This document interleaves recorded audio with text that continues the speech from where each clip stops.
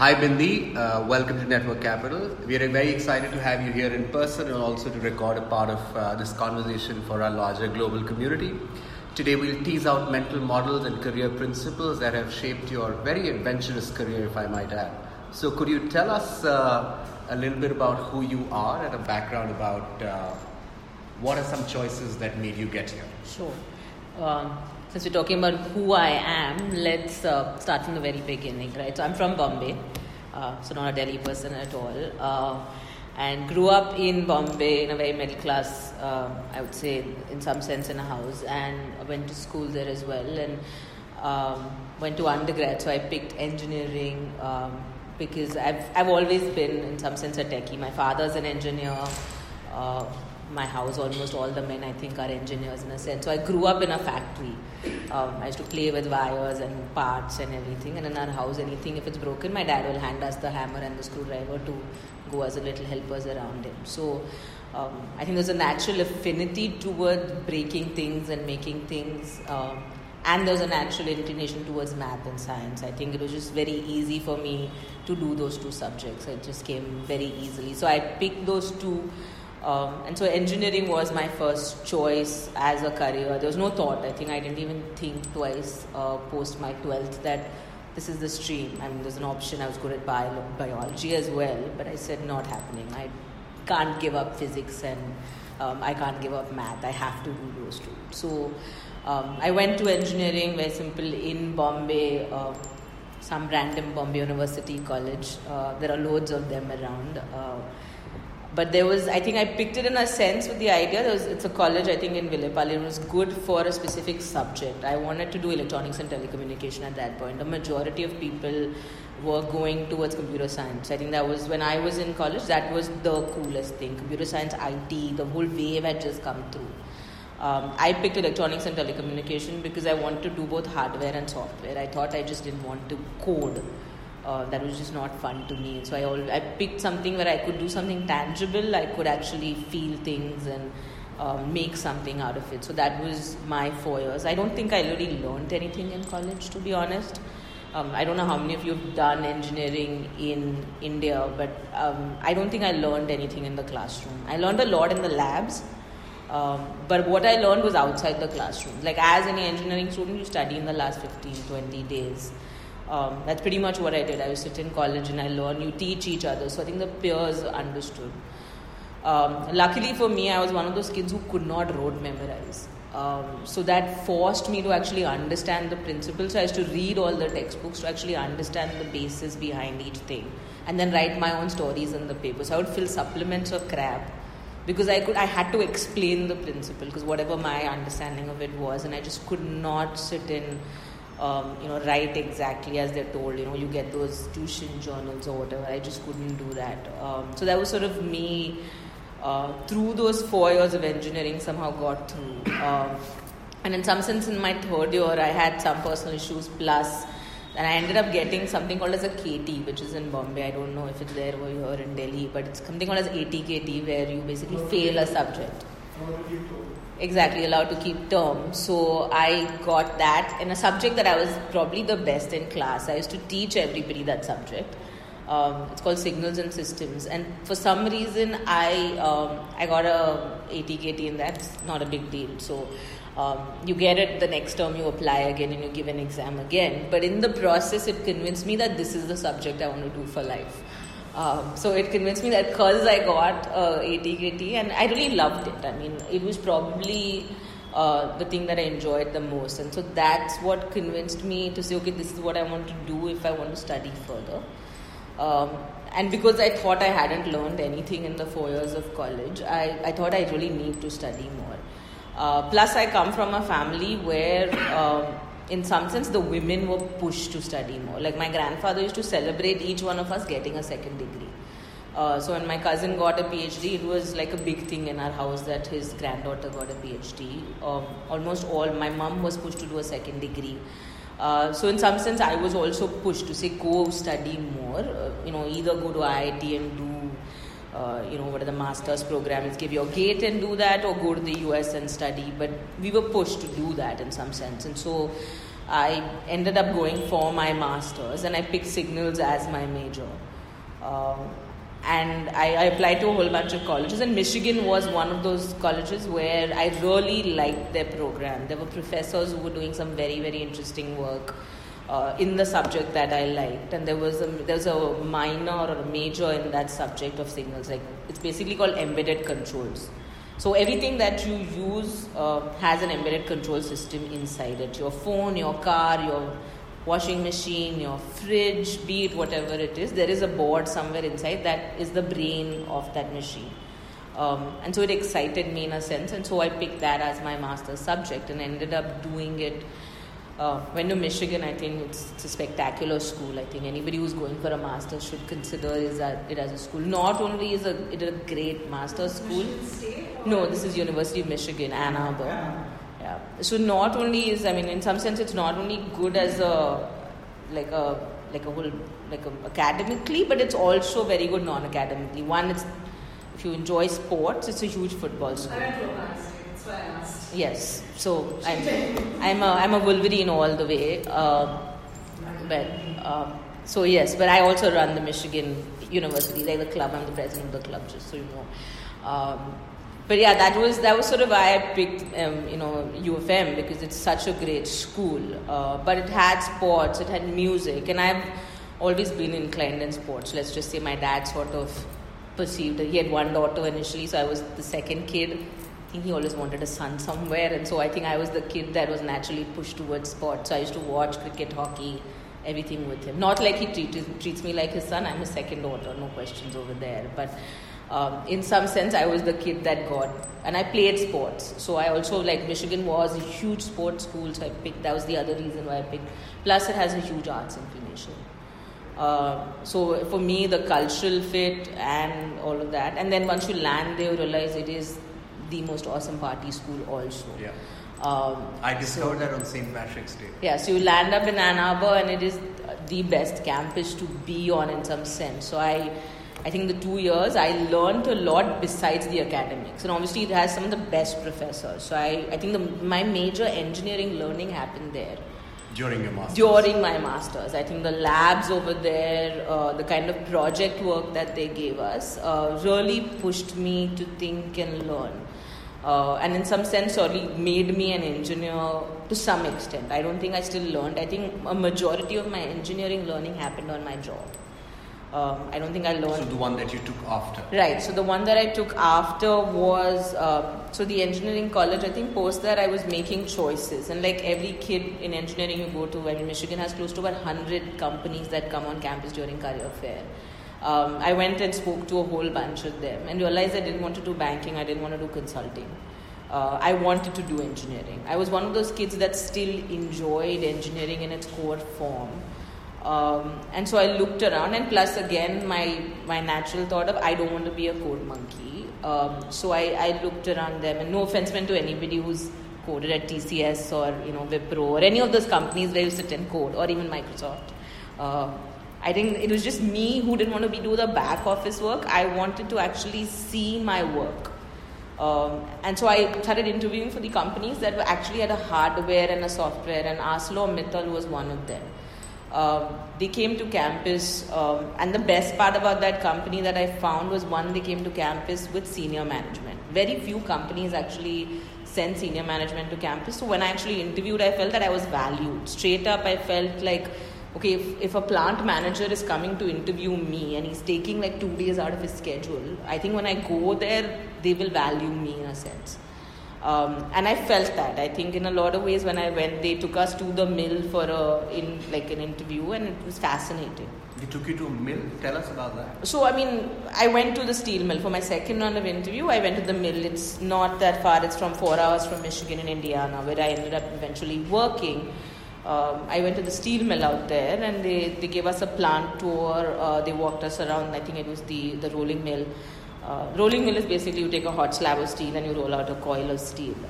And so they took me there, and I walked around. I saw these large, huge machines, and was really blown away, right? Like, because for me, these big machines, I mean, I'd seen these smaller machines in my dad's factory, but I had never seen these giant, huge machines. And I being the techie that I was, it really excited me. All the sensors all around and all the equipment there got me super excited. So I sort of somewhere said, this is the company I want to work on. And then there was an interview right there? Yeah, there was an interview in the mill with a couple of managers. So they had asked us for our interest areas. And I had clearly, there was a department that wasn't interviewing, which was called process automation. But I told them that's exactly the department I want to work for. Because I don't want to work as a mill engineer on the ground. I want to do the automation behind. Because I had studied embedded controls, it made sense to do the back-end, controls of all the work that was happening in the mill. And so I insisted that that's the only department I will interview with. So they got the senior management there to interview me. Luckily, I was probably the only person with a master's coming in. I see. Plus, that was the first year they were interviewing. So the mills had gone through a downturn before that, and they had fired almost half their staff.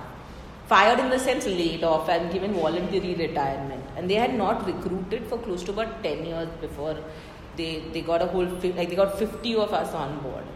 So we were like this new fresh blood that came in, and they got us all in over there. And so, I interviewed, I saw the mill, and it's fascinating. I mean, if any of you get a chance to go see a steel mill, it's probably, I might sound crazy in a sense, but it's very, very exciting. I spent 4 years there, so I can't say it's so not 4 exciting. years after Michigan, you went to ArcelorMittal as Yeah. an engineer, worked there for 4 years. Correct. So initially I worked across because process automation was the back end of everything.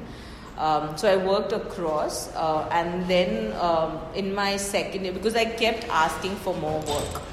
I kept pushing them to actually give me more because I wanted to climb. In some sense, I was very clear that I want to be at the top where the decision is being made.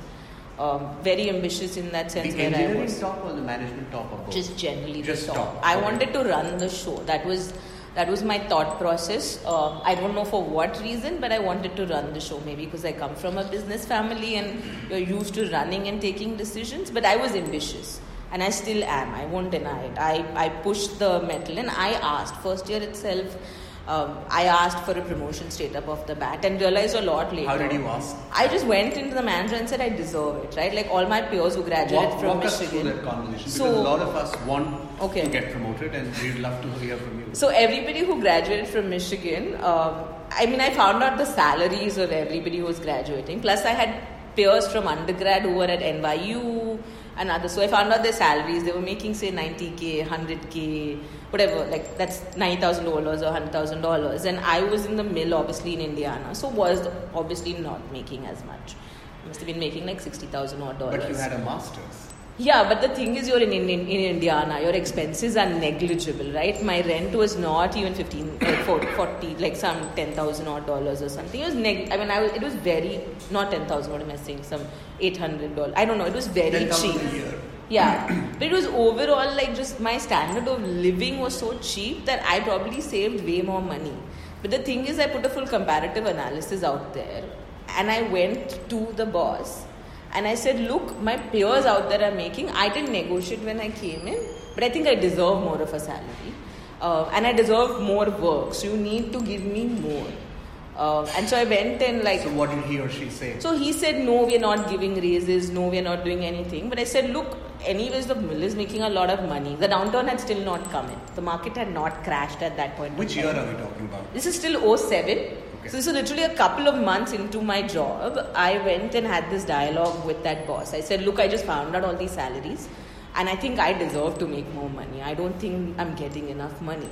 And so I just kept pushing him to say, and I kept showing work, right? It wasn't that I wasn't delivering. It wasn't something that was just talking. I had picked up multiple projects. I was delivering on each one that I was picking up. I was taking initiative to go out and pick more projects. I was taking initiative to say, give me all the work that you have. And so in some sense, he also saw that I was delivering and I was picking up projects. I wasn't waiting for somebody to give me handouts or, for them to allocate work. I was going out there and saying, I will take all the work that nobody wants to do. And in some sense, delivering to all those projects. So in that sense, he saw that drive and he saw the work I was doing and I kept pushing.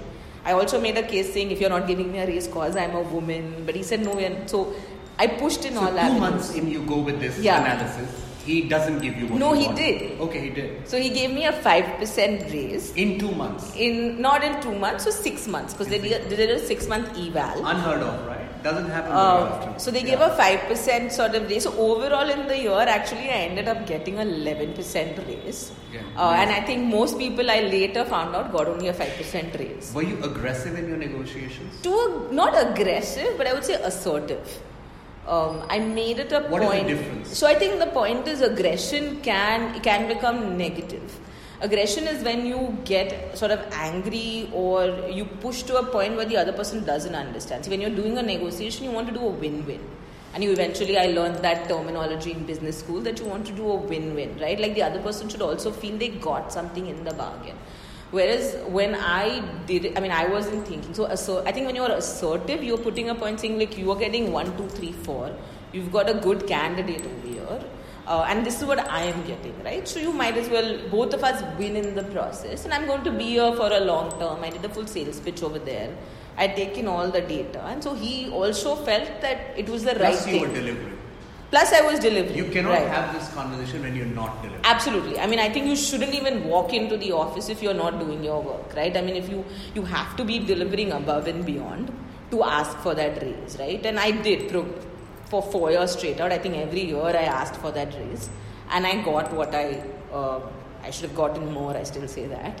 It's never enough, but I got a decent raise every year. Second year in, I got a promotion actually. Luckily, so many people had retired, and there was a job up, and I just walked into the boss's office, another lady who was running the show, and I said, I will take this if nobody's taking it. So this was like running 2 blast furnaces.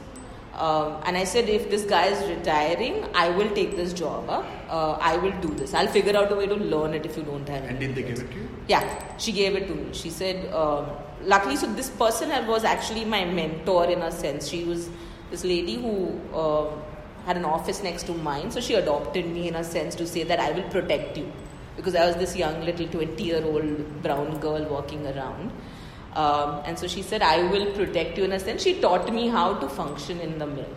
She told me things like saying, don't get yourself killed out there.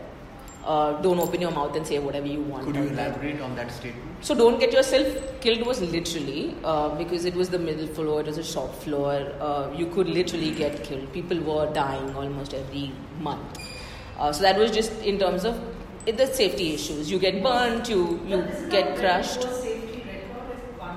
For ArcelorMittal, actually, the safety record is probably the best in the world. So you will imagine, but they report every issue from a paper cut to a person fainting on the floor to a person burning. In India, if you actually go, so there are places in India, the mills, if you check, the safety record is ridiculously bad. It's just that it's not reported. ArcelorMittal publicly puts out its figures. So one person dying, I'm just saying dying was an exaggeration. There were injuries. She wanted you to take care of your Yeah, but she said that. But the other reason was also because I was this young girl coming out there, and I do have a tendency to say what's in my mind. I don't mince my words. So I talk from my heart. I tell people there's no filter over there. So whatever's in my head and my heart will come out. And so I used to do that at the mill also. I was sitting at the 6 o'clock meeting or 7 o'clock when we had a handover. I would just say whatever. So if somebody messed up, I would say, you messed up. And she said, you can't do that always, right? You can't just run your role because they will take you to the parking lot. You won't even know one of these 6-foot men. You're a little 5-foot girl. They will crush you. Like they will just kill. You don't know who has what anger issues. You don't know what they are coming with. So be cognizant of that. And I think it was a learning in a sense to watch my words as I went ahead in life also. Because you can't just open your mouth and say whatever you want in front of whoever you want. Sorry, you raised your hand. So, okay. But it helps. I'm not saying it doesn't help to say whatever's in your head. But you do have to watch your words. And I think that was one of the learnings that she gave me in a sense to say, watch what you're doing, be careful what you're doing. And it's not because I was a woman, I was a young engineer on the ground. I had to prove myself. What she said is you have to earn the respect. I was working with men who were 30 years my senior, men who had been working, their kids were older than me in a sense. This was my crew. my crew of my electricians, my mechanics. So she, in that sense, told me that you have to earn their respect. Don't just run your mouth and behave like this brash engineer who's coming. They will never respect you. So work with them, learn from them. And I think that was the beauty of it, right? In a sense, she said, if you will learn from them, you will learn way more. And I think that was my true engineering education. To be honest, I went with my crews out there. I worked from everything to doing cabling on the ground to like working under the furnace floor, everything with them. I used to come back dark and sooty in the night. But I think what I learned in that process was probably the best learning any engineer could have had. This was second year. This is my second year, third year, whatever. Throughout the 4 years, in that sense, I did end up working with my crews that way. I mean, I learned. I think my first year itself also, I got a crew. I remember they asked me to fix a crane. Your first year? In my first year itself, they told me to fix a floor length crane. Cranes are basically that run across buildings, and they have these giant magnets and rollers, and they pick up slabs and things and they move around. And so I think I had the job to fix those cranes, and I had a whole crew running like 48 hours straight up. So, but yeah, these were the learnings in that sense that she gave me and the managers. I think. And how did this mentor-mentee relationship come about? So I think it was just natural because I walked into her office asking for work actually. So initially I was not getting any work. The manager didn't know what to do with this new engineer because they were not used to new people. So I walked into her office saying, I am bored, can you give me work? And so she started giving me web pages. But these are these were my words. That I am bored, give me more work. Yeah, literally I told her, I am bored, I can't read ESPN anymore. Can you give me work? And so she gave. Do you suggest that approach to other people who are sitting here? To some extent, maybe not use these words. But I would say there's no harm in asking for work. Yeah. Because I think a lot of young people wait for work to be allocated to them. I think in a new office, when you start taking initiative, and this is probably why I got the raise also, right? Because I took the initiative and I picked up these projects. I mean, she gave me initial web pages. And I think at one point she gave me a whole project that I think saved the mill about close to $1 million. $1 million? Yeah. I mean, and this is year one for you? Year two. Year one or year two, I don't remember. But it was entire utility thing. They were going to get an external engineer and she's like an external company to do it. And she said, don't worry about it, Bindi and I can do this. And we ended up coding the whole system. And so, I mean, in that sense, the mentor-mentee relationship, I think, developed in a manner where I just asked for work. So I think, for me, I think a majority of my mentors in life have been me asking them, what can I do? What can I generate for you? Or what work can I do? And I always find that I've never gone asking, saying, can you mentor me? Yeah, that's a really bad I've never asked that question. I've gone to people saying, what can I do for you in a sense? And that's how it started with her also. She eventually became my boss in, I think, year 3, year 4. So she was the plant head or something? No, when she was working, initially when she started, she was a consultant. Then she became the head of steel making for the automation piece. And I mean, she was different, I think, in a sense. She's one of these ladies who's out there. I used to call her cookies and cream in a sense because she's like this soft, nice lady. Not, majority of female bosses, no offense meant to any women out there, turn out to be bitches for some reason. You turn out to be hard and you turn out to be, because you fought your way through, you don't tend to help other women. And what I learned from her, she was not that way. She was still, I'm not saying you have to be soft. She wasn't. She was hard as nuts. She would totally get out there and crush any guy out there with her words. But she retained herself as an individual, didn't become this mean boss, and she nurtured like me in that sense as her, I would say, a protege or whatever you call it. She was also very different when she tried to hook me up with her son. So I think I was at that age where she said, she's an awesome girl, why don't you think about it? But I think in that sense, she really helped me think that I should give back or give forward as I go. Like when I saw her, and even now I'm in touch with her, I reach out to her periodically, send her emails of where I am in life. And I learned that element of being a female boss from her. of how to nurture, and it was everybody across. It wasn't just me. She would sit, I know another guy was having a very difficult marriage. She sat with them for an hour and discussed elements of his divorce and whatnot. And she didn't have to do that as a boss, right? You don't have to do that. She sat there, she would go out, shoot beer, like drink beer, shoot darts, play pool with the guys. So she built those relationships in a sense. Yeah. And I think she built, and that boss relationship I learned from her. That was probably my first ever mentor in life. And I think that a lot of the mental model to note out of here is that she went and said, how can I add value to you? And the mentor-mentee relationship was a byproduct. And how not will you be my mentor is not probably the way to actually find a mentor. True. And the other thing is that just a few days back, a few months back, she's still in touch. This is 10 years back. So you got to be in touch with the people you developed a relationship with. What happened after? So you were there at Mittal Artsala for 4 years, right? Right. So like I said, the market crashed in 2007. And steel mills normally have a different cycle. So you said that you were in touch. So how were you, if you were in the same country, how do you, if it's a professional responsibility? So, how I stay in touch is I tend to go back. When I go to the US, if I'm going to Chicago, I actually go meet her. I go meet my crew also. So I go to the mill and I meet all the people that I've worked with. So there are a couple of them I still tend to send emails every couple of months. Just to say, hey, I'm alive, this is what I'm doing in life, how are the kids, how are the grandkids, this is what is happening with my family. And we just exchange these emails. So I maintain that relationship. Obviously, professionally, I have moved to a different sphere in life now, and she doesn't have as much of, a give or take in that. But she'll always tell me whatever she thinks. And honestly, she'll just tell me, this seems like a very nice thing you're doing, or I think you should think about these other elements of what is going on. So that's how I stay in touch. I tend to email people in my life. I don't know why, but I have, even my crew right now, there are a couple of guys I still maintain a relationship with. Every couple of months or even a 6 month, I will send an email and even they send an email back. And so we just exchange pictures and talk.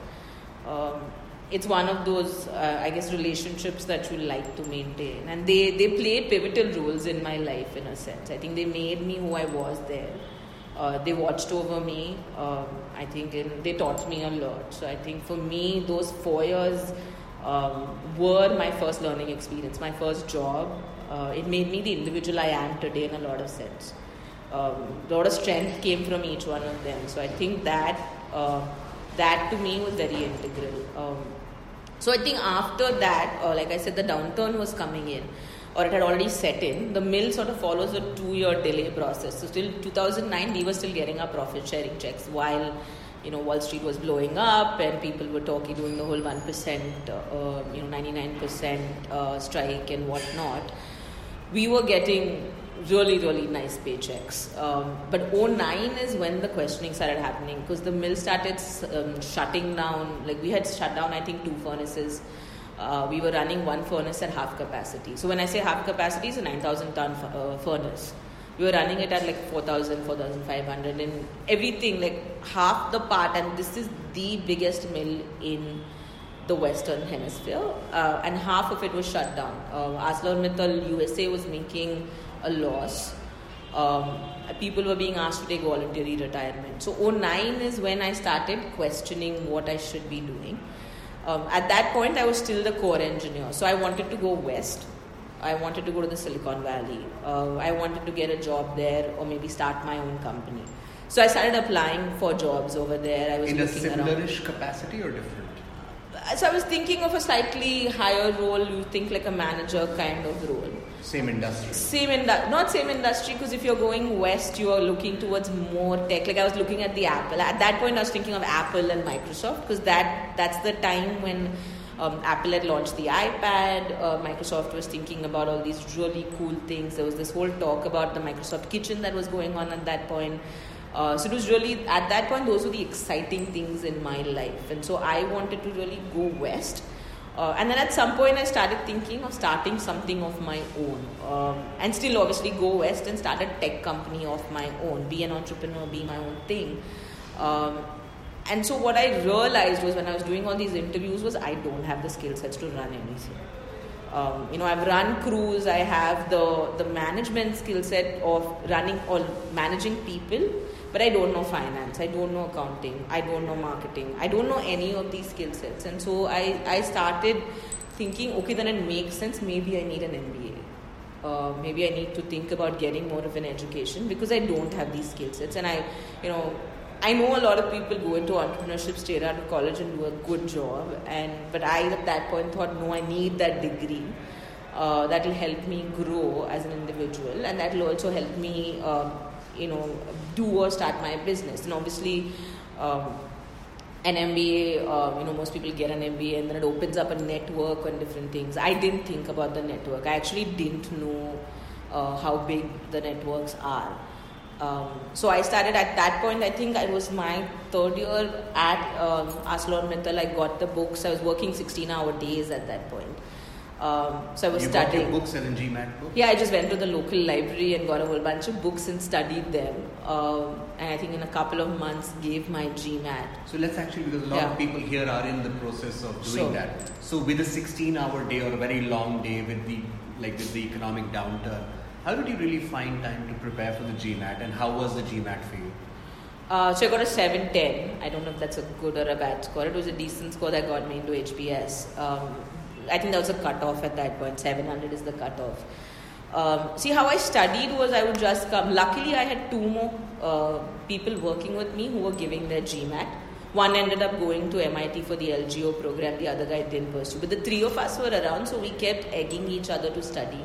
So it did help me in a sense. It's nice to find a person to study. So I have actually two kids right now who, I shouldn't call them kids, but two young people working with me at Ashoka who are studying towards their GMAT. And I actually told them, why don't you two talk to each other? Because, you're competitive in a sense. So if somebody says, hey, I finished exercise 1, 2, 3, 4, then you push yourself to finish. And I think that's what helped us is the three of us were giving our GMAT around the same time. And all of you had equally busy schedules?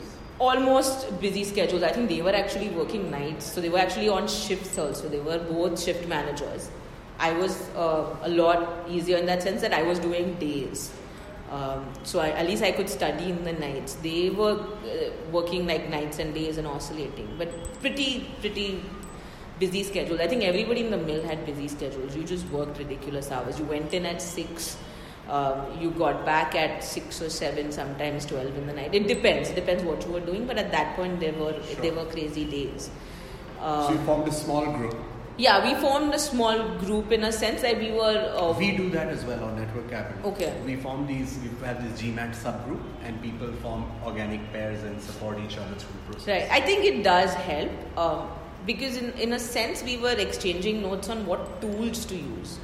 More than anything, I think you talked about math, language, I think that you were struggling with, and I never had a problem with language because I do read a lot and I've always read a lot as a kid, so it was very easy for me. But math was a struggle because I'm an engineer. I always was looking for an answer at the end.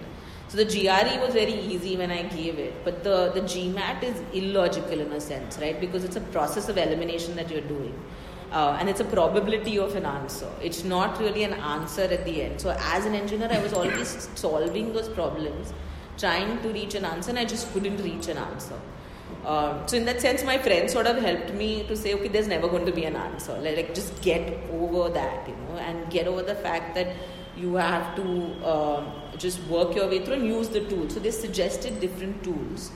And then at that time, torrents was pretty big, so we downloaded close to like 4 GB of testing material. And that's what I found very useful. Now I don't think you get them free, and please don't do the torrents thing. But a lot of them practice. But you get a lot of practice tests that you should do, and I for at least a month before my test, I think I gave a lot of tests. So I did both math and English separately, and then I think 2 weeks in, I kept giving full tests. So I would just sit 4 hours straight and just give tests, no matter how tired I was, just give tests continuously. By then, had you taken a date for the exam? Yeah, I had a date. I think it was July or August. August, I think, at some point. That's a helpful strategy. Sometimes taking a date makes you a little Oh, for more sure, safe. because I think it helps, and you need a date, right? Because otherwise, I remember those books were lying at my house for a year, and I didn't study. The day I took a date, I think 3 months in, I just put everything that I had, and no matter how tired I was, I just studied, and I gave that test, right? Because it made sense. To just do it because you have a date. I mean, it's a couple $100. It's not that cheap to sign up for that test. So you might as well study towards it. Right. And so I gave the test. I think August or September was when I gave the test. And then I was still working ridiculous hours because I remember we were starting. Were you happy with your score? I thought a 710 was decent. I had done my research on all these forums and it said 700 is a general cutoff.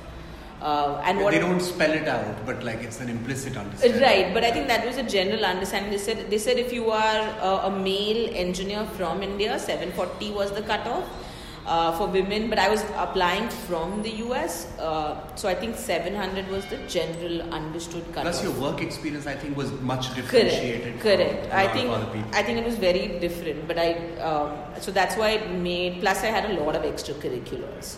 Such as? So I used to work backstage for theatre. I used to do community theatre. So because I used to like to paint, I ended up starting to make sets over there, and I started to get involved, and then had to do stage management over there. So I don't particularly enjoy the stage. To me, this is extremely intimidating to sit here and talk to you guys. But I do enjoy backstage a lot. Which also makes me a really good operations person because I love doing the backstage. I don't need a prize. I don't need anything to come on stage. Nobody needs to know me. And I enjoy the act of. So I used to do community theatre.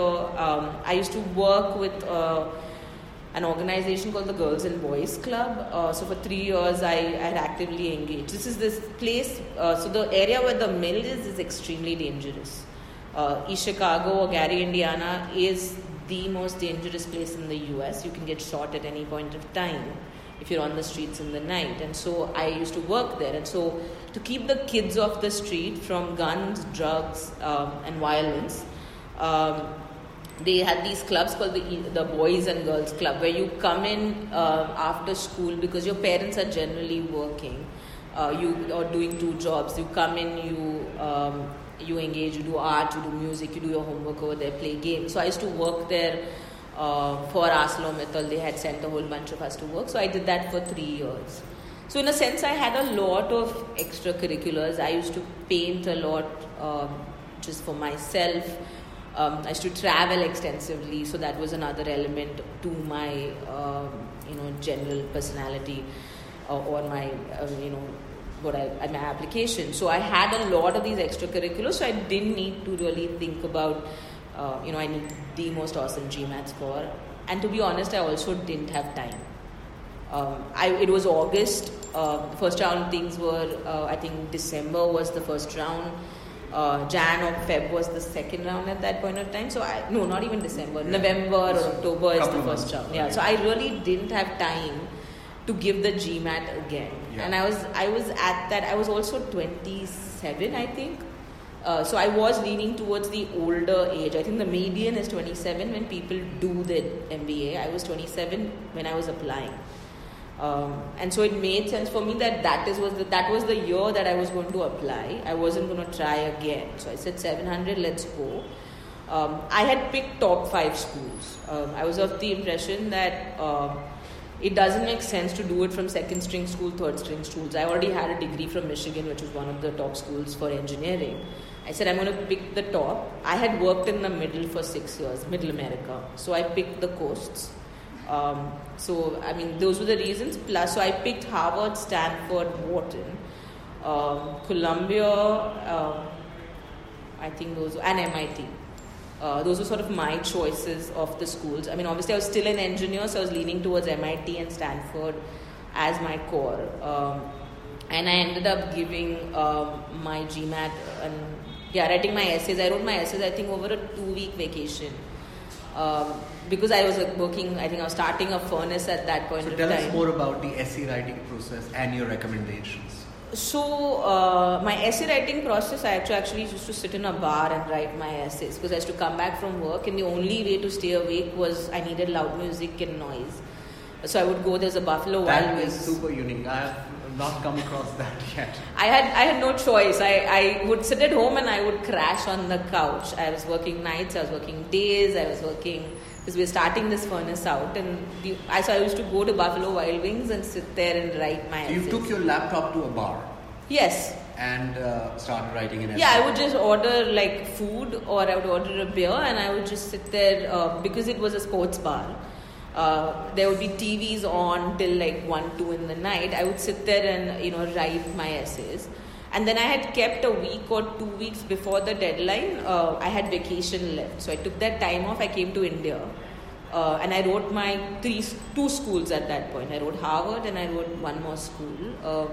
I finished off like my essays at that point. So I didn't do any of these consultants or any of these people who help you out. I have cousins who went to some of the top schools. So my cousin, she's literally, I said, the reason why I got into Michigan and Harvard. She is now at Microsoft actually as the head of data analytics.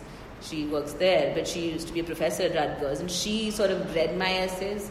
And then a whole bunch of others read my essays, and then depending on where their friends were, they sent my essays to those people to evaluate. So if they had a friend from Wharton, they would say, hey, why don't you read her essays? They had another friend who went to HBS, they said, read their essays. They were Penn undergrad.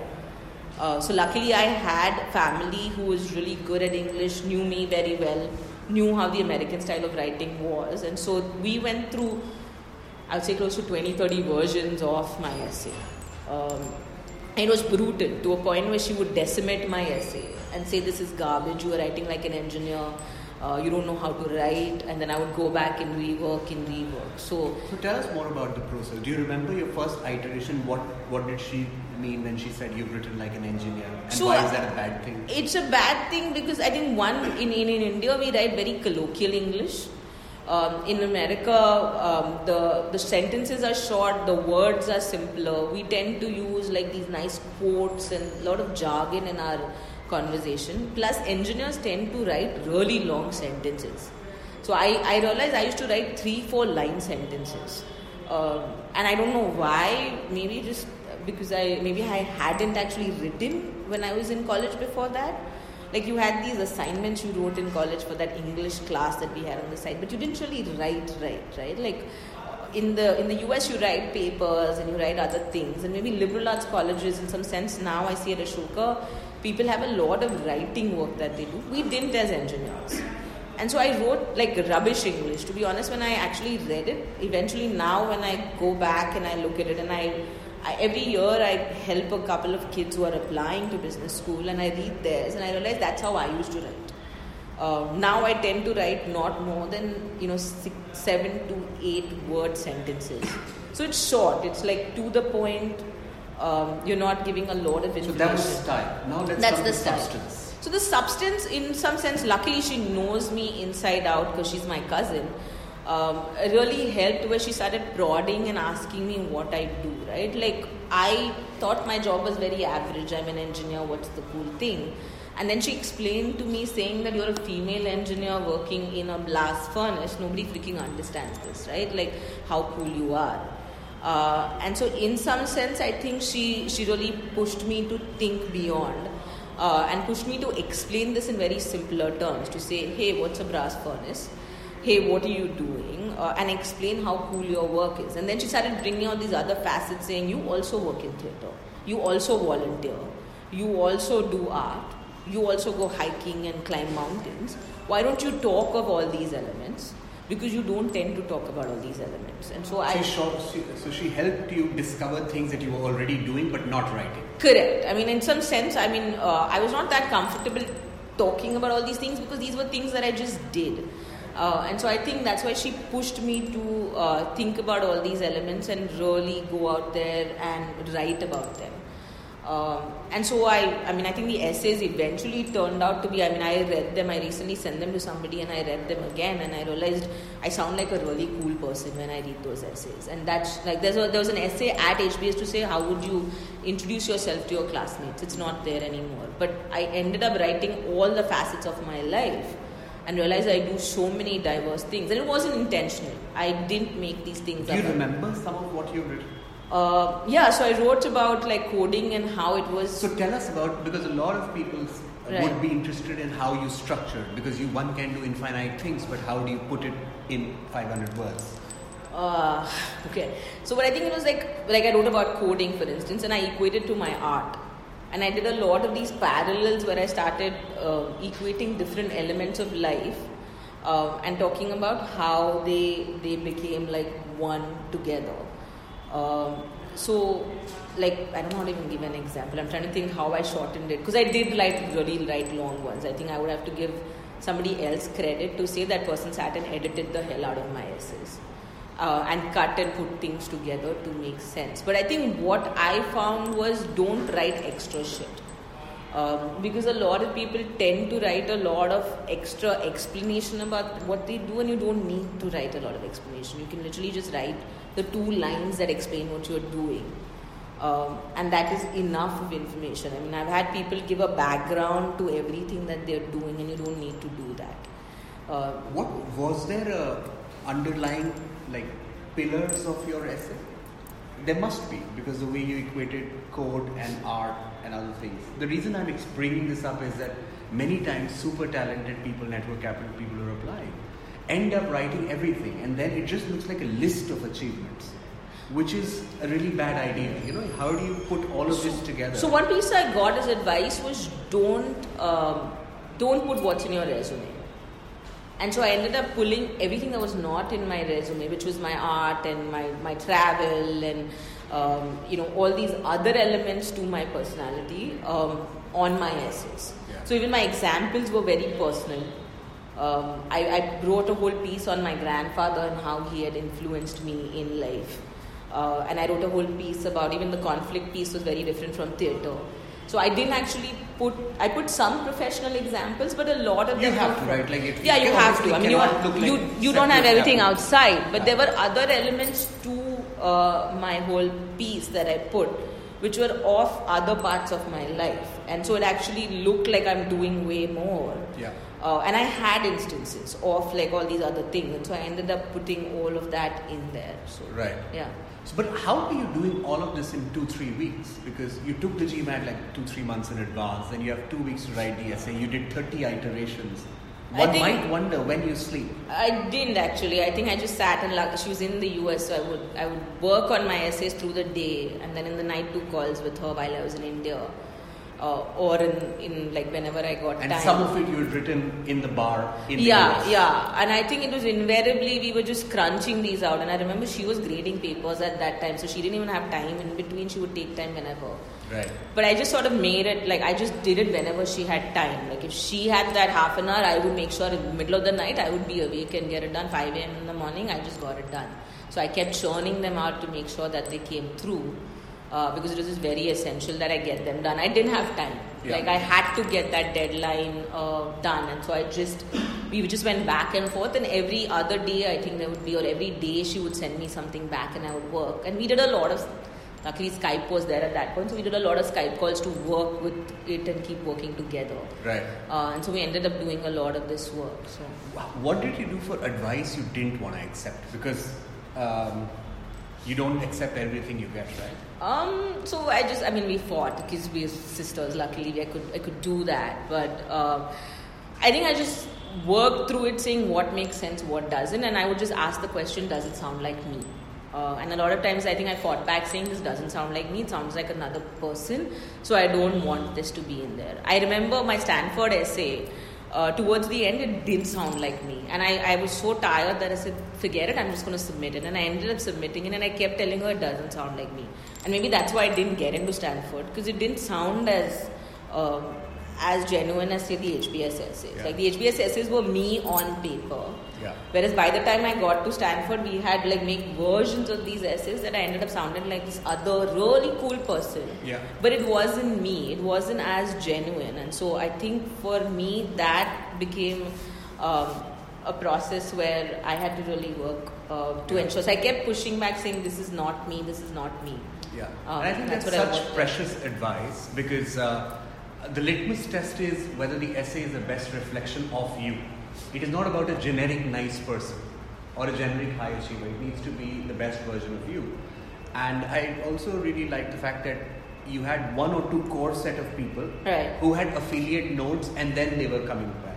If you send your essay to 25 people at the same time, it gets very confusing. You end up creating a mess, right? Because everyone comes back with their own opinion. So I'd just like to add one thing. I had a meeting with Stephanie, who is the head of admissions committee at Stanford. What she told me was, the best essay is when a person is sounding vulnerable. Because we cannot be a perfect person in any situation. We face so many situations that we cannot be perfect all the time. So the best essay or a best reflection of a person would be that if a person is okay, with sharing his or her vulnerability. Yeah, the authentic, true self, like sounding like yourself. So you got interview calls from a bunch of schools? No, I didn't actually. I got an interview call from Wharton, and then I got a wait list or a sort of a second round from HBS, and then I got an interview call for HBS in the second round. So they sort of waitlisted me and pushed me to the second round. And Wharton was, I got an interview call, but then I didn't get an admit there. So I actually didn't get an interview call from any other school. But I'd also applied just to 5. So how was the interview preparation like? You're obviously articulate, but preparing for an interview is a different ball game. So I think the interview prep was one. Luckily for HBS, there is a question thing that you get. Like there are these standard questions that you're supposed to prep for. So I got that guide. And I interviewed that. And then, again, my cousin had friends who had gone to Penn and HBS. And so I ended up doing calls with them.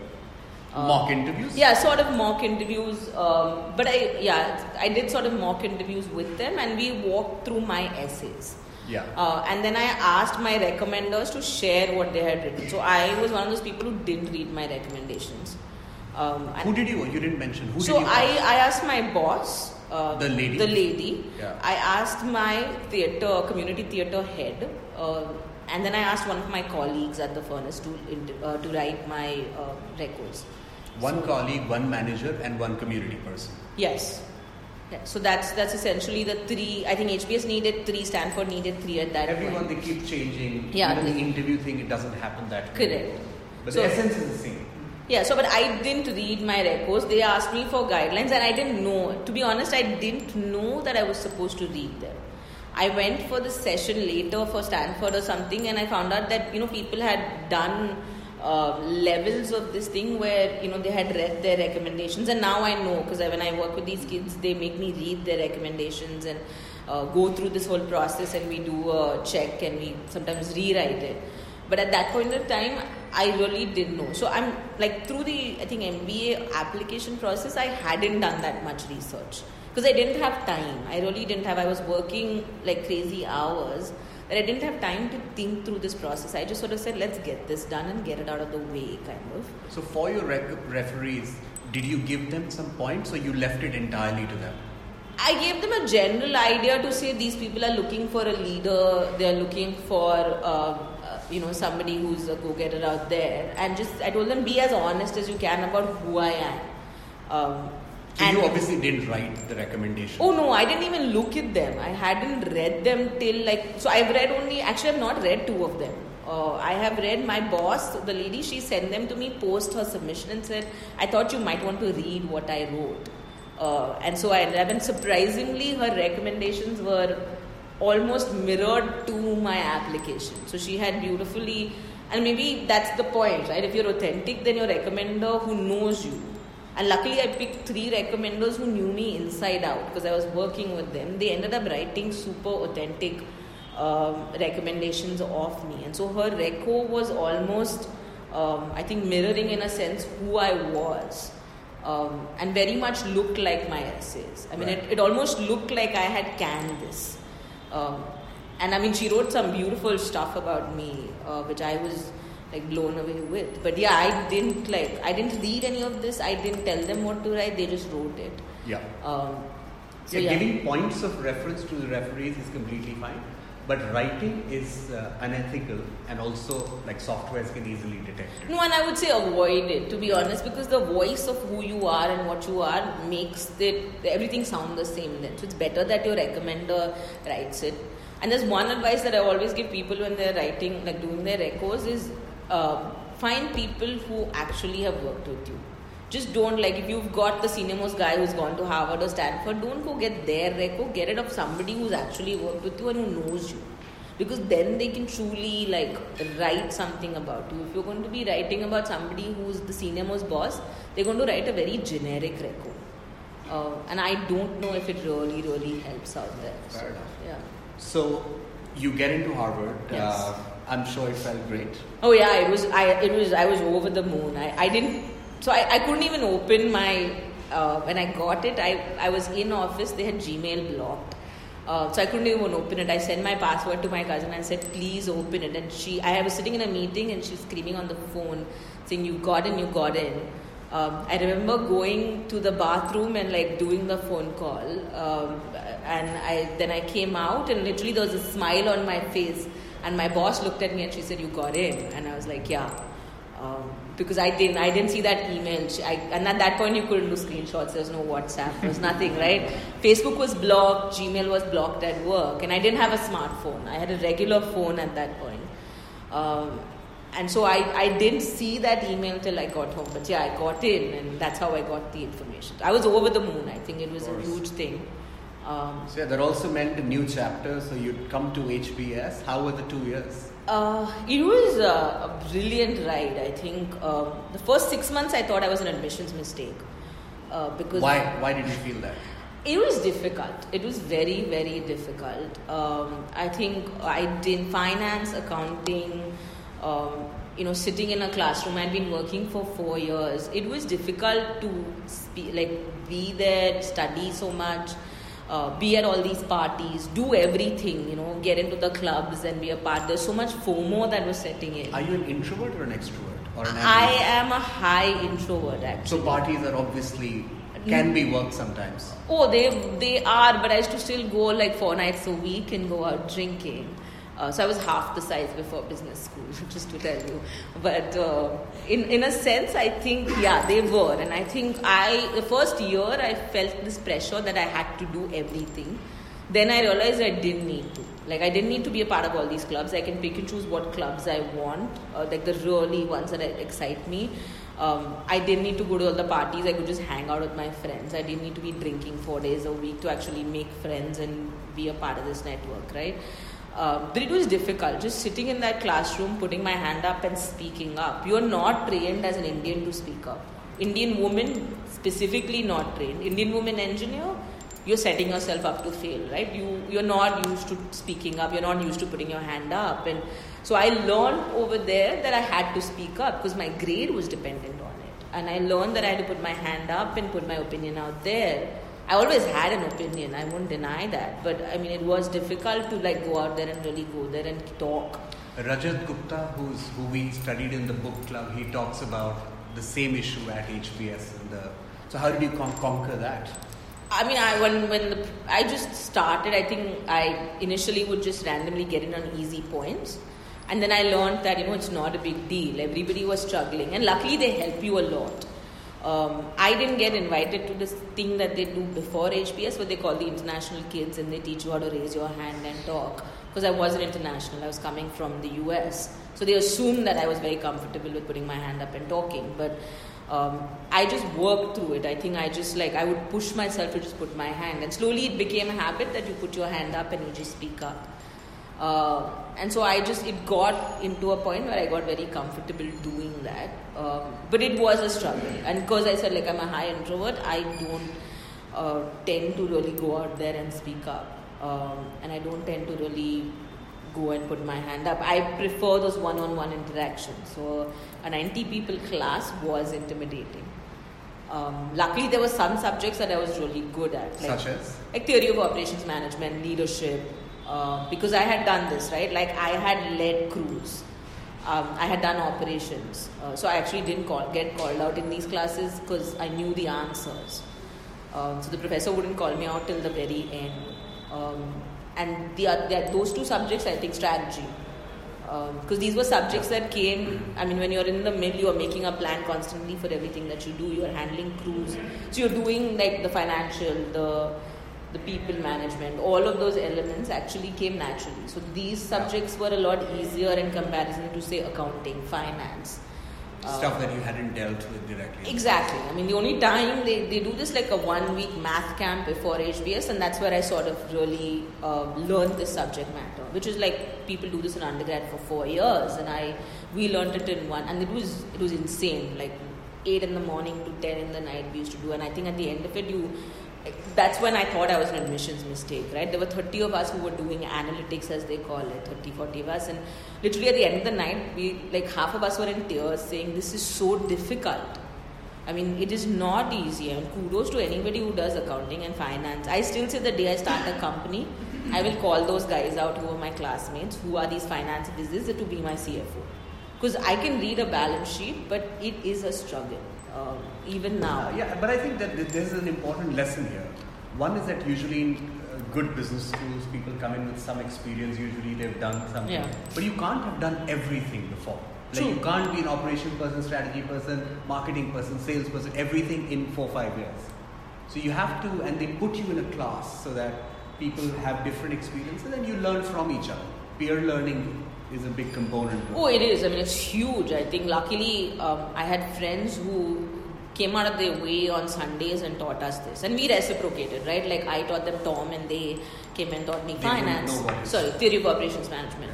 Yeah. And so they came and you help each other out. And luckily this is not a competition. There are 900 people, but you're not competing against each other. You're just competing. You're on your own journey, right? And in business school, it's not like you have a grade, you have a 1, 2, 3. And so it's a lot easier to say, okay, I'm on my own journey, you're on your own journey, we can help each other out. There's no like, I'm going to come first or you're going to come first. So it was actually nice because you were learning from your peers. And the way HBS is, in a sense, you're just talking in a classroom.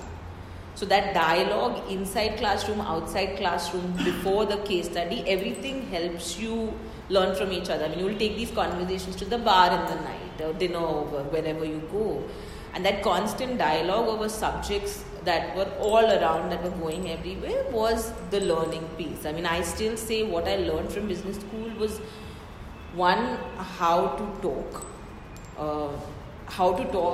and articulate in a nice manner. I think like 30 seconds. I think people tend to say, I mean, today I'm talking a lot. But generally, it's a 30-second thing, right? You articulate, you think through, and you really put it out there. I learned how to learn from others, like how to listen, how to build on it, and not how to just put my point out there. And I learned how to read very quickly. I think those 200 case studies that we did, you really get the gist of it, you learn it quick, you move. But HBS taught me all these different skill sets and how, I think the peer learning was, I'm not saying the faculty is not great, it's probably the best faculty in the world. But the peers taught me way more. You always had somebody who had done something super cool, right? Like I remember doing the Shell case, BP case, and the guy in my classroom had been on the rig or was called on the rig when the BP oil spill happened. So you have these people in the classroom. We had the Tata Nano case. There's a girl who had worked on the nano engineering. So you always had somebody who had done the actual work in that 900 class. Yeah.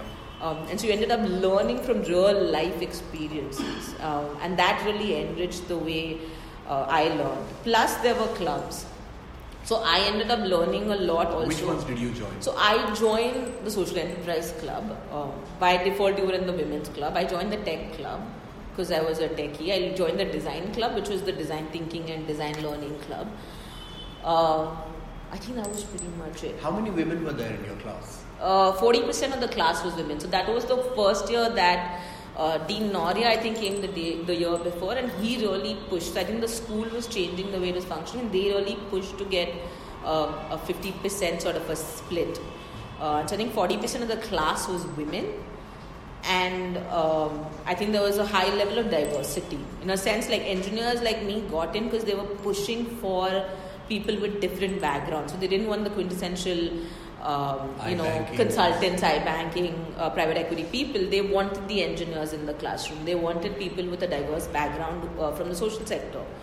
We had a bunch of people from Teach for India and other places who went in over there. So they really pushed that diversity factor. So we about 40%, 6,400 women. Yeah. Tell me. So this is 6 months, 7 months, 1 year into the course.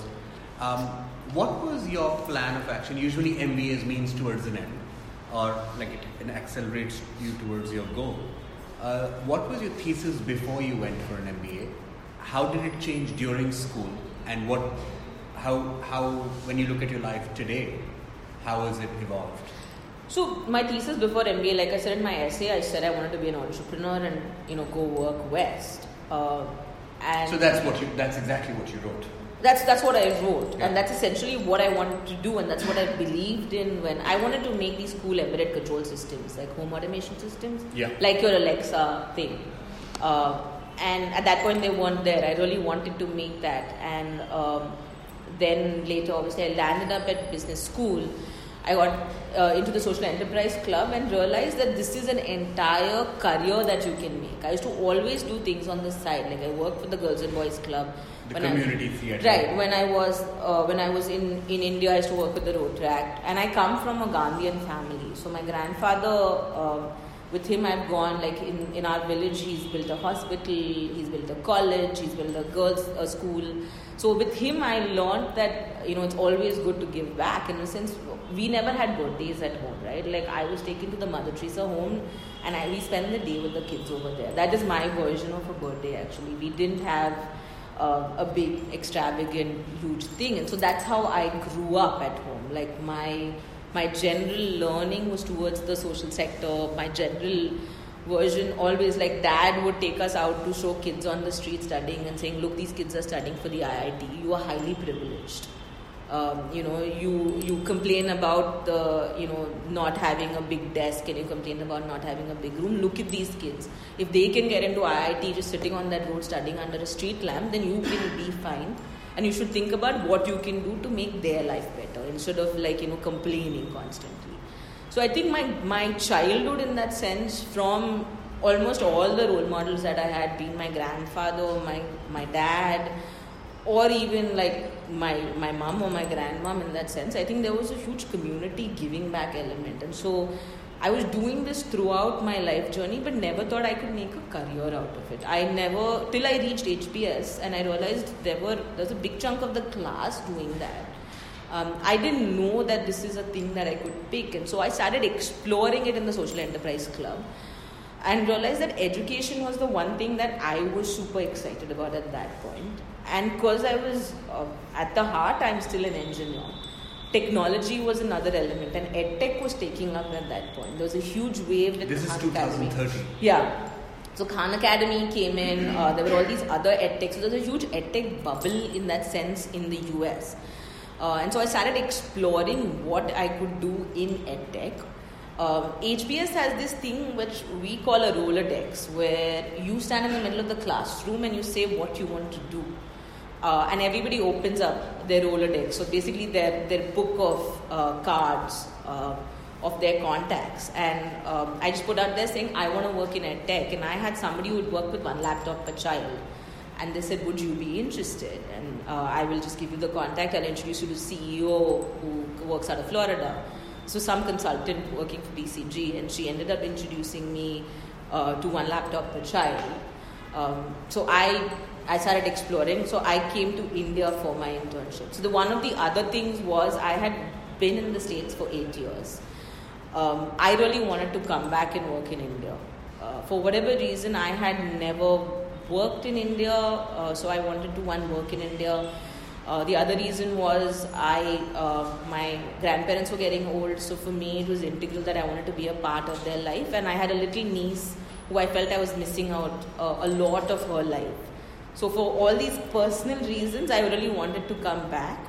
But I came here and I worked a summer. I visited so many schools. I went and visited all these organizations. I met Teach for India, Akanksha, Kevalya, and I realized that this is what I wanted to do. Like, it really excited me somewhere. In my heart, I felt like, it sounds very cheesy in a sense, but I felt like I got this weird calling where it said, this is my life. Like, this gave me a lot of meaning in a sense. And so I started looking for a full-time job, saying this is what I want to do post-business school. I want to work in the social sector. And I realized then the professional meaning came in saying, one, if I want to cause impact, why should I work in the US, right? I might as well come back to my country and give back. This country's invested so much in me that I might as well come here. Like, if we think about it, I got a subsidized engineering education. You pay some 40,000 rupees a year. It's negligible. They subsidize us substantially, especially women engineers. So throughout, if I've got a subsidized education, the government is paying for my education. I might as well give back to it somewhere, right? So in a sense, I wanted to work for India. Plus, this is home. I feel like I belong. I feel like I can, get into Hindi and talk wherever I want. When I want khana and walk down the street, I get exactly my flavors. And so I wanted to come back. And I didn't have visa issues or anything. I'm a US citizen, so I could actually You became a US citizen while you were there? Yeah, my parents had applied for a permanent residency when we were kids, and so by blood or whatever, my uncle's there. And so I had a visa and I got a passport when I was there. So I have the American passport, but I didn't want to work there. So funnily, during HBS, I took my citizenship. And then I decided, no, I want to go back to India, and I'm never coming back. Go back to the US, you mean? No, when I was in the US, I said I want to come back to India, and I don't want to come back. Like, I'm packing my bag and baggage and never coming back. Yeah. And so that was sort of the thought process, because I was so sold when I did my internship. And then during my... Internship where? At One Laptop Per Child. I see. And then I did my winter break also. I decided I did something called as an independent project, came here and worked with the Shivnadar Foundation. Right. And really explored. And then I met Aditya Nataraj, who runs Kevalya, there's a fellow sitting there. Yeah. And ended up really... Who is also an MBA. Aditya Nataraj. Yes, Aditya's from NCR. He's an Ashoka fellow as well, and Echoing Green fellow. But just him and his idea, right? I came with this idea saying kids are the problem, we should make solutions for kids. And he said, no, adults are the problem. If you want to really do tech, make a solution for adults. And his vision of where he was thinking about Kevalya, his vision for education really sold me. In a sense, I think... How did you meet him? Who introduced you guys? I sent out all these emails. So because the social sector is not the normal route for most HBS MBAs, I did sit for any of the consulting interviews. I was very adamant that I will not do that. I reached out to career services at HBS. I reached out to all HBS alumni in India, sort of somehow tried to find email addresses and find people. I had a friend who knew some Teach for India fellows, so I asked them and they introduced me to other people. So I did this full network search where I kept asking people and talking to them, and they kept introducing me to other people. And I remember I still have I do this Excel spreadsheet every time I do a job search. I had like some 50, 60 names out there. I talked to a whole bunch of people in the US, and whoever could introduce me to somebody, I got an introduction and talked. So Kevalya, I remember it was Ranjit who used to handle Bombay at that point of time. I was introducing him to him, and then he introduced me to Aditya. Handle Bombay for? For Kevalya. He used to handle Bombay operations. And he introduced me to Aditya saying, you should talk to the CEO if you're coming from HBS, because he realized I'll come as a senior person. And then I pitched this whole idea to Aditya saying, I want to do technology. And so he sold me on the idea that you should do tech for adults. What do you mean tech for adults? So make solutions for adults. We don't make solutions for children. Because if you are making solutions for children, you're bypassing the adult. And the adult is a decision maker at the end of the day. You go into a school, I hand a tablet to a child, the principal or the teacher is going to take it away. That's the fundamental problem in most schools right now, right? You have those labs, they're locked. They're not used because the teacher is scared that machine will break and it will be cut from their salary. So, and in a sense, they are not trained. They are not trained to use those machines. They are not, made, like nobody excites them about tech. So why would they engage, right? Why would that person engage? And the other thing is they don't have the skill sets. There is a fundamental gap over there where you have teachers that may be good at some things but also not good at some things. And you need to work with them to enable them, to empower them to grow. I mean, some of these are really well-meaning people that work in government schools. If you give them the right tools, they will actually move to the next level, right? And you see the work that Cavalier does, at some sense, it's empowering people to, work and move to the next step. You work with principals, teachers. Now, apparently, they are also working with government officials. But I think, in a sense, they're helping people grow. And I think the tech would help them grow, right? It would be a tool in their hands that would really help them. And that's essentially what Aditya and I started talking about. So that was your first job out of HBS? Yes, that was my first job out of HBS. Tell me something. Yeah. When you go to HBS, I don't know how much savings you had, but it's not an insignificant financial investment. Did you not worry about the salary that you will make post an MBA? So I did. I kept telling my friends I'm going to make peanuts. That's literally what I did. I mean, I had career services call me and say you're making below the poverty line, because essentially the director salary in an Indian NGO is less than what people make in the US when basically it's under the poverty line. Not interested. Yeah, so I remember Dean Noria, because he used to meet students on and off, and I met him walking around campus and said, Bindi, what are you doing? And I said, I'm going to India and I'm going to work for this NGO. And by then it was not decided. Aditya had not given me an offer, but I said I'm going to India and I'm going to work. And he was very worried where I'm going to work and what I'm going to do, because he said this is not you're not going to make any money, you have loans. Luckily, HBS has something called as the Social Enterprise Initiative that gives you a check. I can apply for a scholarship, which I have been doing for the last 6 years, and it supports me through this journey. So till I continue to work in a non-profit organization or a social enterprise, they support me through this journey. So for the last 6 years, actually, HBS has been paying my loan. In a sense, it's a scholarship that they're giving me for the subsidized education. So my loan was, in a sense, taken care of. Have you paid off your loan now? No, I still have another 4 years to go, because I'm 6 years out of HBS. I will continue to pay for the next 4 or 5 years. So basically, HBS takes care of some amount of it. Some amount of it. I have savings in the US. I had put away some money in terms of my retirement money, my stocks or whatever investments, and some money that I had saved up. So in a sense, that was my living, my party money, or whatever you call it. So I had that much money stashed away in the bank. And in a sense, I did plan my life. Like, I do have money right now in the bank in the US that I want to pay off my loans. I can pay off my loans. I was very adamant. This was my second master's. I was not going to take a penny from my father. My father paid for half of my Michigan first master's. He asked me, and he would have been fine paying for my second master's, but I was very adamant that I was not going to take money from my dad. And so I took this loan, and it was scary. I had this conversation with my dad and told him, look, I'm not going to be making money. I'm going to be making a very small amount.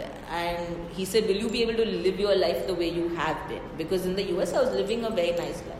I had a big apartment, I had a car, I was making a lot of money as an engineer, in the Midwest. And so it was difficult. It was a difficult decision to come here. I mean, I remember it was a very low, it's not that low a salary. In retrospect, when you start realizing Indian salaries, it's not that low a salary, but the social sector is paid substantially lower.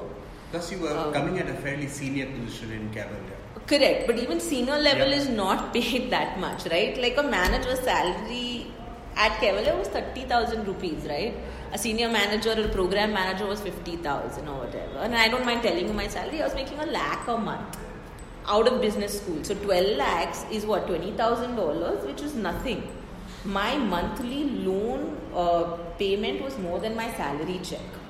luckily, if HBS was not subsidizing me, I couldn't have made this decision. I couldn't have taken this. So I really give, the day I earn enough money, I will give back to HBS. There is no question over here that I will give back in whatever sense I can. And that's why I help kids. Like I help, if they ask me to like mentor kids or whatever, or if I get emails from HBS Kids for Social Enterprise, I make it a point to give back that way to the school, because there's no way I could have followed my passion and followed this career if it hadn't been for that. But you know what, money was not important for me. My parents are, they've made sure that they are comfortable. I don't have to support them. So I am lucky in that sense that I don't have to send money home. The only loan that I had was the education loan. And so which I could pay off with HBS helping me. So, and I don't need a lot of money. I made that rational judgment. So, HBS, they make you do this priority list, and I did it in my head, and I realized money has never been my top priority. It was very important for me to follow what I was very excited about, what I was passionate about, and it was important for me somewhere to make that impact, which slowly had started forming in my head that I wanted to give back. And I figured that money will follow at some point. If I follow what is my dreams and my passion, at some point I will end up making enough money that I will be comfortable.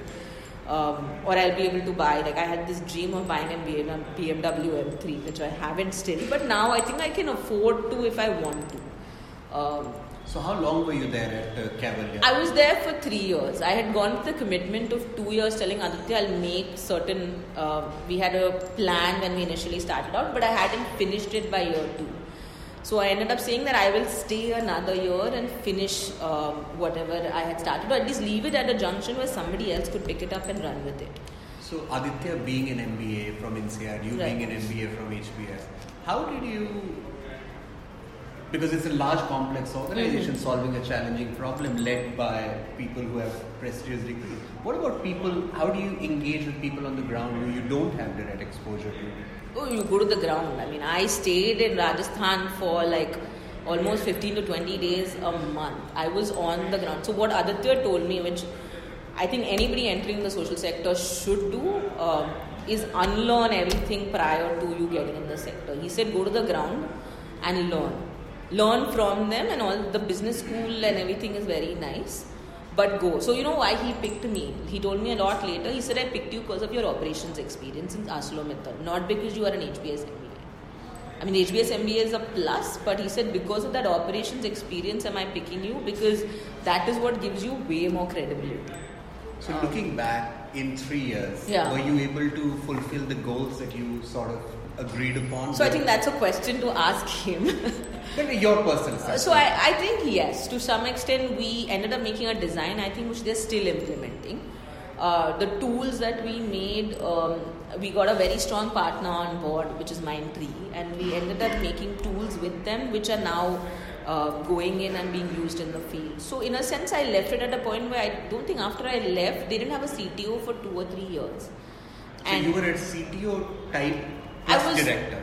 So I was the director for technology. They didn't have the C-suite because he was the CEO and there were 10, 11 directors. I was the director for technology, which is equivalent to a CTO in any other organization. And so they didn't have anybody, I think a director for technology, they've just gotten one, which is 3 years post me leaving. And they were able to function with my design, so the systems with my systems. Yeah. I mean, I haven't seen them in action. I think last I met him when I was at the Tata Trust, and he showed me the app and he was very excited, saying, look what it's turned out. So look what we envisioned when we did it when you were there, and look now what it's reached. Must have been a great feeling. Oh, it was awesome, right? Like, because I remember it was a struggle. It's a struggle, and I in some sense tell everybody who goes into the sector it's not easy. You know, people come with this very rosy picture of the sector and think it's easy from the corporate world. It's twice the amount of work than any corporate life, right? Like and less money. And less money, yes. And you know, all this stuff about, you know, the heart is in the right place and all that beautiful, but when you need to pay the loans at home, that money is important. I remember paycheck to paycheck. One year I remember I wanted to go for a trip to like Rif in Rajasthan, which is, Jodhpur, and it wasn't that much money, and 10,000 rupees, and I'm thinking, should I spend, should I not spend?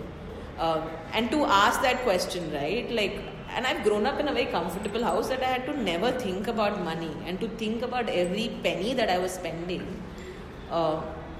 Really made me like value my money in that sense. Yeah. But also it was difficult, and it's difficult. I mean, I look at myself, but I know these fellows work for 15,000 a month, and sometimes they send the Gandhi fellows. Yeah, and they send half the salary home. It's commendable, right? It's commendable that you come out of college, you go work on the ground for 2 years, and the conditions they work in. I mean, and forget Teach for India, Gandhi Fellowship, wherever. I think it's highly commendable right now what the youth are doing right now, right? And for me, that was an inspiration. When I looked at them, I said, you know what, I'm getting a lot of money. I live in a comfortable house in Malviya Nagar in Delhi.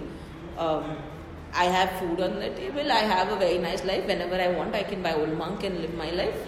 It's not that bad, right? It's really not that bad. And I think it put a very different perspective to the way I started thinking about money. Of course. Yeah. So post Kevalya, Right. What did you do? So I was looking for what next, and I talked to a number of people. One of those people happened to be Amit Chandra, who is on the board of Piramal Foundation. If nobody knows him, he's Bain Capital CEO, now chairman. He is also on my board currently, one of the Ashoka founders. And Amit was one of those people who I ended up talking to, and he said, why don't you go to Tata Trusts? They are looking for people. He was on the board of Tata Sons, and I think we are going majorly over time. Okay.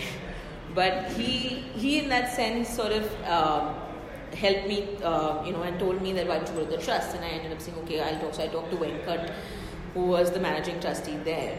And Venkat said, why don't you come here? We've got a lot of different positions. And so I landed up at the Tata Trust because I wanted to do more.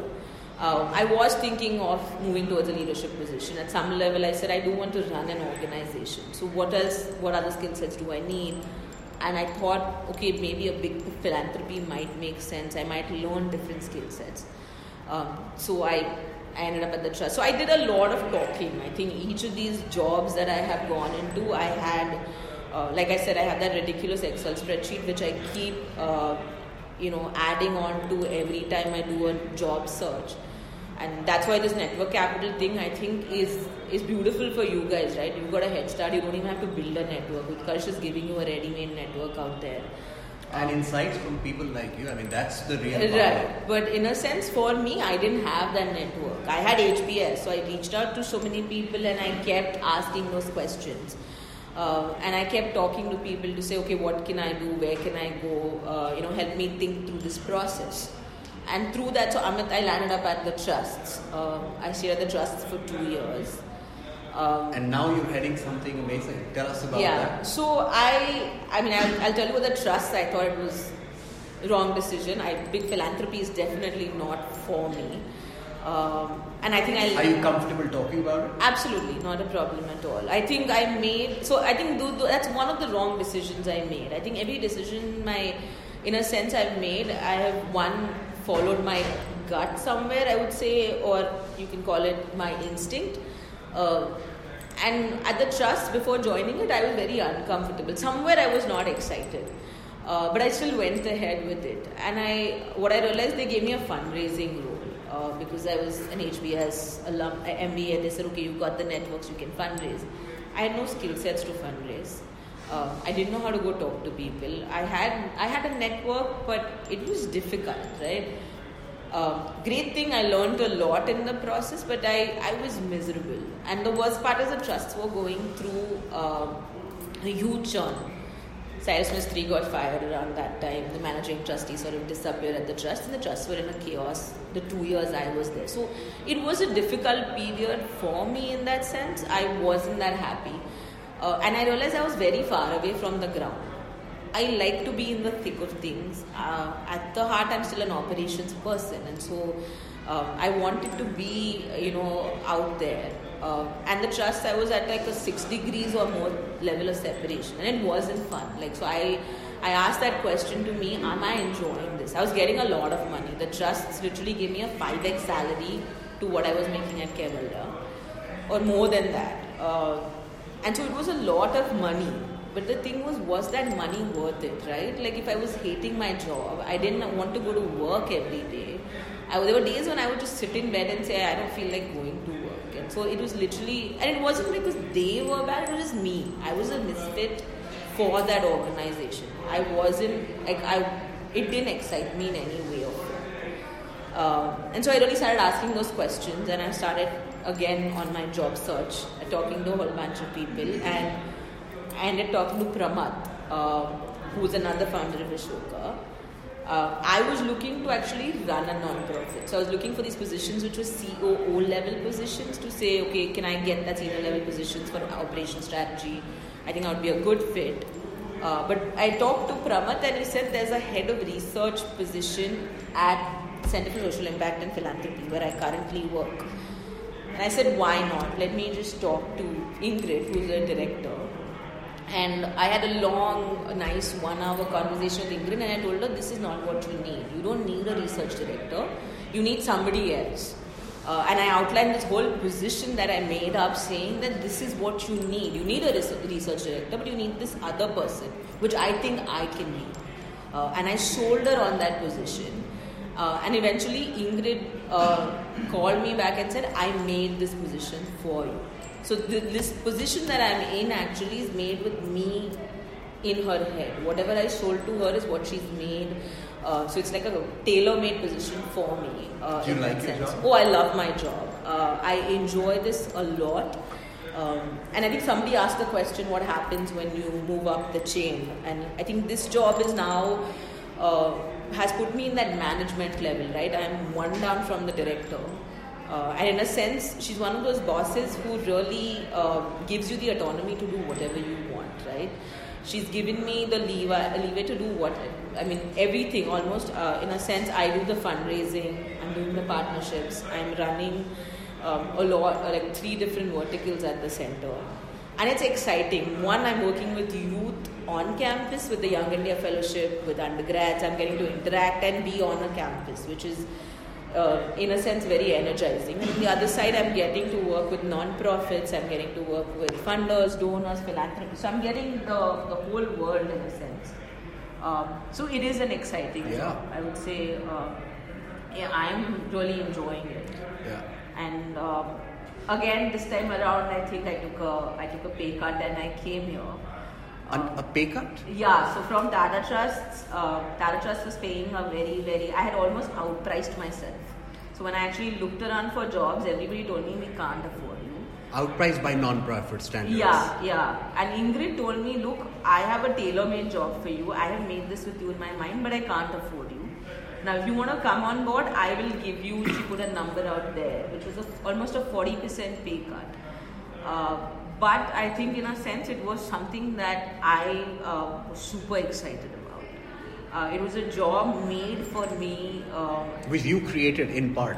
Yeah. I always believe that the best jobs are the ones that you create yourself. Yeah, and plus I was getting a lot of responsibility, right? Like to run, in a sense, the center almost with her was very exciting. And then to work with a woman boss who is so inspirational. Like, I don't know if you know Ingrid. Like your engineering boss. Right, but Ingrid is in another league herself, right? She used to be CRY CEO and she made what CRY is. And she is this boss that you can look up to and learn from. And I think I'm learning a lot from her right now. And as a female, trying to reach that top, I think she is one of those people that enables you to move to the next step. She's giving me the right feedback to grow. She's giving me the right platform to grow. And I think that is what you need, right, in a job. And so I was fine with taking that pay cut.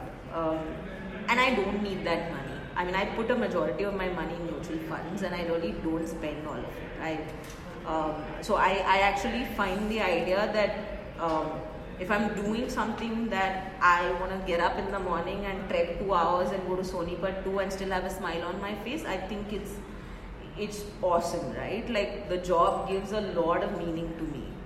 Absolutely. And my job defines me in a sense, right? I think 50% of me, if I'm in a miserable job, I'm miserable. And so for me, it's very, very important that I have a job that I enjoy and I'm passionate about.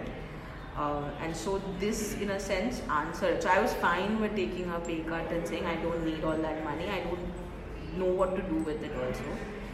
I don't have kids that will inherit it. I might as well go do something that I love doing. And plus, it's giving me a step to really grow. I mean, right now, I talk to almost every philanthropist out there in the sector. I'm talking to non-profits across the board. I'm running programs that are run by Harvard, and I'm talking to Stanford, and I'm talking to all these international organizations. We're talking to China, we're talking to Germany. When you talk about it, I've gotten to travel around the world because of this job. I just came back from China. I went to Singapore. I went to Seattle. So I think I couldn't have asked for anything more, right? Everything that I love, I'm getting through my job. Yeah. No, we salute your hustle so much. I mean, this has been precious. Thank you for your mental model.